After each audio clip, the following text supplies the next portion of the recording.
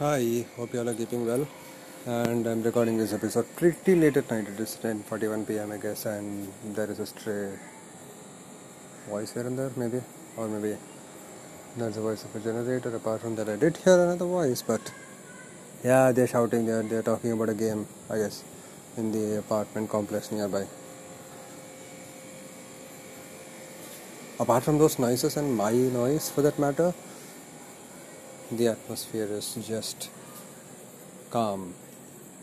I mean, it is as calm as the calm before the storm or probably after the storm. At this stage, we are not really sure which one is it because we have not seen a storm raging, but we did see a load of dark and humongous group of clouds cross the horizon from one direction to another.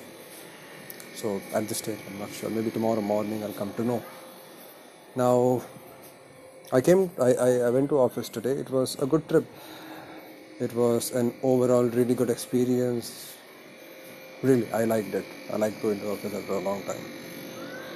So there's nothing bad to talk about today.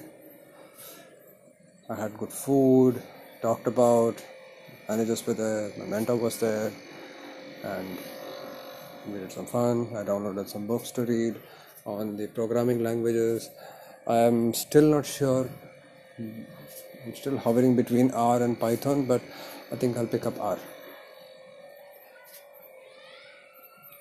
I think I will pick up R, but I'll have to reaffirm myself on the decision that I made, that R may be the right thing. Of course, I'm going to refer to a couple of websites to compare R and Python and come to a logical conclusion, maybe even make a note of it to remind myself of the reasons why I chose R over Python as the language to learn for the time being.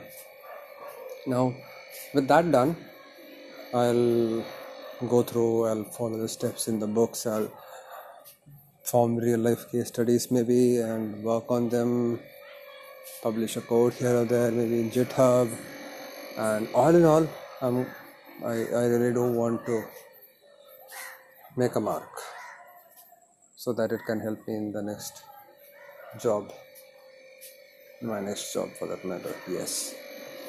Now, I guess this is it for now. I'll sleep.